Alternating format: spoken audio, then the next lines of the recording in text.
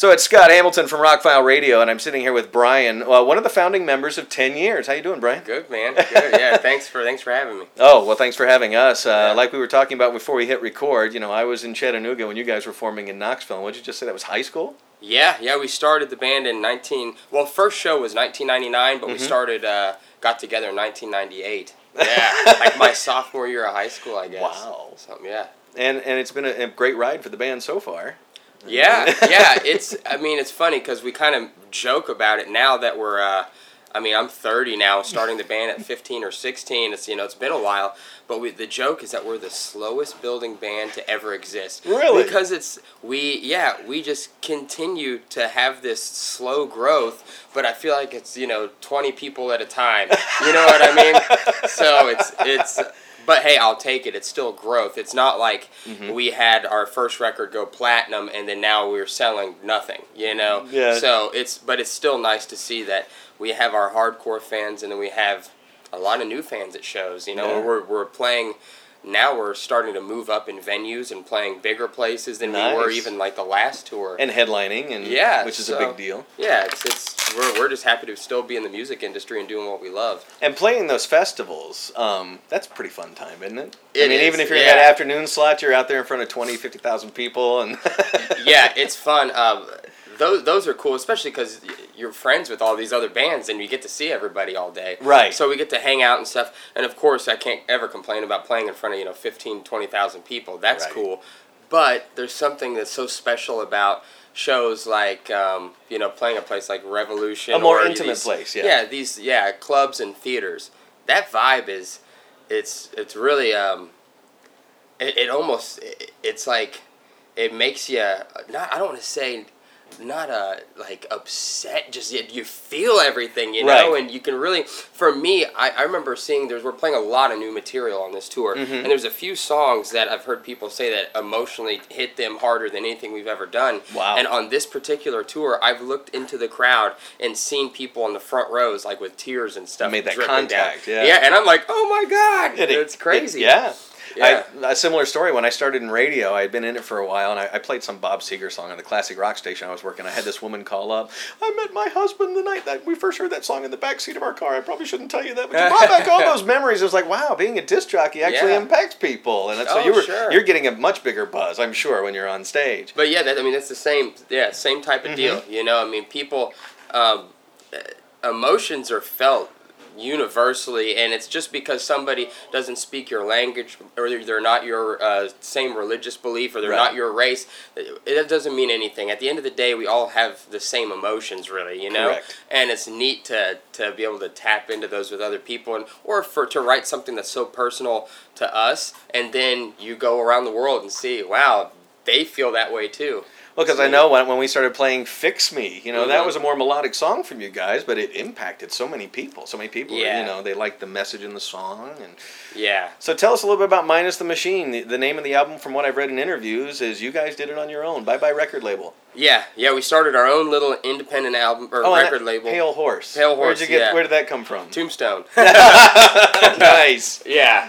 We were like trying to bounce around ideas for the name, right? And make sure one wasn't already taken. And oh yeah, exactly. There's a lot of those. So and that one just happened to be the one that we really decided on, but we definitely felt it was time because our band is kind of. We don't want to do what all the other bands are doing, and we wouldn't be happy doing that.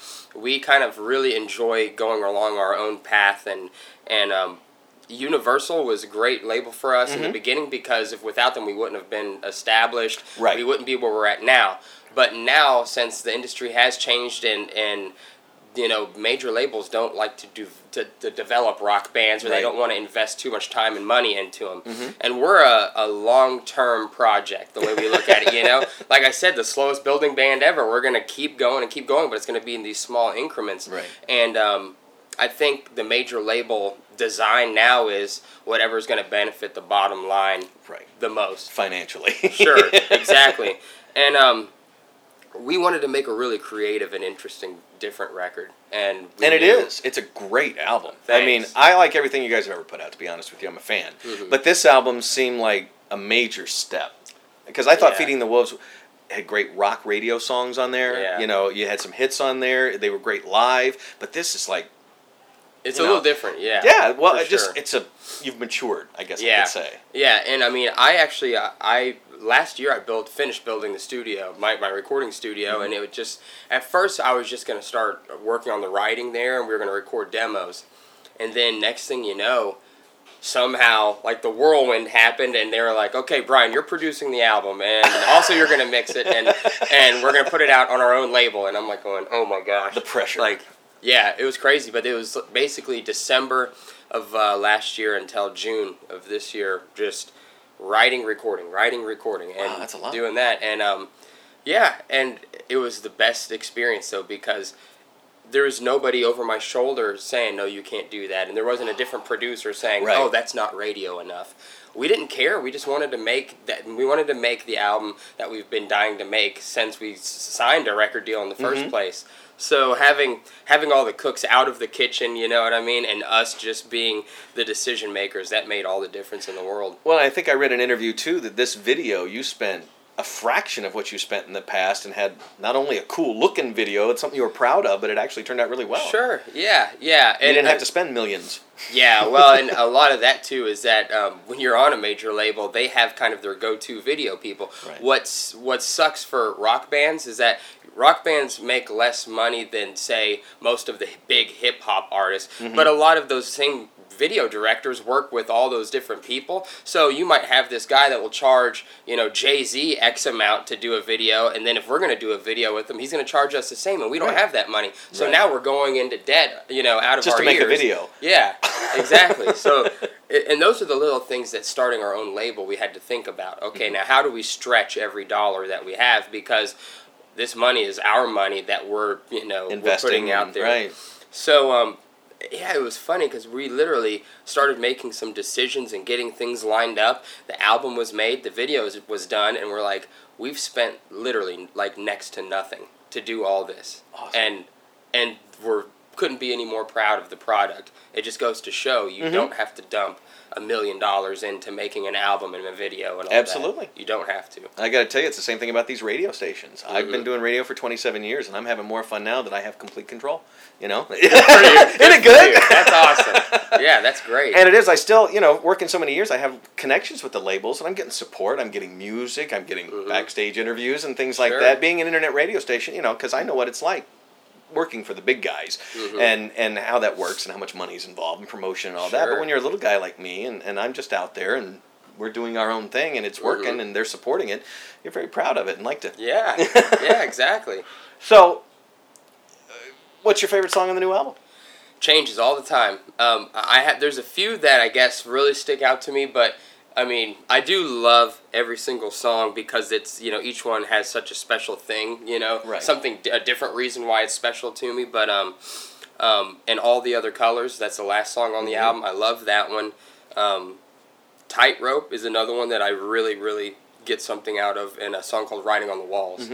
So those three, I think, are probably the front runners for me, just because I really have, like, the interesting stories, how they came about, and they're just, they're special to me. All right, not from the new album. What's your favorite song to play live from your entire catalog? What do you the hardest one to play, the one that when you're done you go, yeah, we nailed it?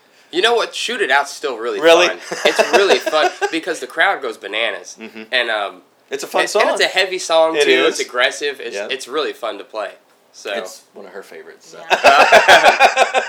Sweet. Actually, yeah, we were jumping up and down at Rock on the Range last year out there when that song came on. So excellent. So rest of the band feels good about this, and you guys are on your headlining tour. And what's next? I mean, you're going to put other bands on your record label, or is it just for you guys? We can. Now that's something we've talked about. We're going to just kind of ease into this whole thing, and I remember this is a long time ago. A guy, I don't know if I'm supposed to tell the story, so I'll kind of make it generic, but a guy in a very big band that I'm friends with started a label and almost signed us. This is before we did our Universal deal. Oh, wow. And but he signed another band first, and he was like, I just want to see how this whole thing goes, and then, I'd love to work with you guys. Next thing you know, next time I talked to him, he called me, and he was like, dude, I can't do it because it's not working out the way I wanted it to, and I feel like I've ruined these people's lives. Oh my. Yeah, and now I can see that. Think about that. because if we sign a band, they're putting every bit of their faith in us to help them spread their wings and get out there and the whole thing. Now the band, if it doesn't happen, it's not your fault, but yeah. I mean, there's a lot. The public's pretty fickle, and you can't guarantee somebody's going to be a success, but you still feel personal. Yeah, because you know what, the chain of events between a band getting a record deal and then either their success or demise, everything that happens in between there. The band would love to blame the label, and the label always wants to blame the band, sure. So it's very political and kind of scary, but I've always said, though, if I find an artist that I just absolutely can't live without, then I would love to, work with them. Awesome. Yeah. Wow, big things in the future. But right now we're concentrating on Minus the Machine and the tour. Yeah. So, tour lasts through the end of the year? Yeah, well, this leg of it we're doing until October 29th, I guess, and then we're home for a few weeks, and then we go back out November and December, I guess. So. Headlining still, or with somebody else?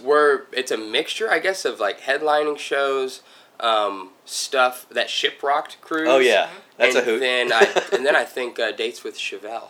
Awesome. Yeah. We'll have to come out and see you there too. Yeah. Well, much luck and success. The new album is fantastic, and when I found out you guys did it on your own, I was even more blown away and proud. Because we were listening to you guys when you first came out, and here you are. Yeah. And I've seen you at Rock on the Range. We're going to see you in front of 1,000 sweaty kids tonight. So. Yeah, man. I look forward to it. It's going to be fun. And it is hot in there, by the way. It does get very hot in there. Like I said, we were there last night. So. Yeah. Yeah, I wound up outside for part of it. Oh, I don't blame you. Night wish. I was like, okay, time to go out. Please. Yeah. We were waiting for the little elves to come out. It was kind of a strange evening. But anyway. Yeah, you don't get to say that often. No, you really don't. Well, Brian, thanks for taking the time. Yeah, and we'll see you tonight. Man. Yeah, thanks, man.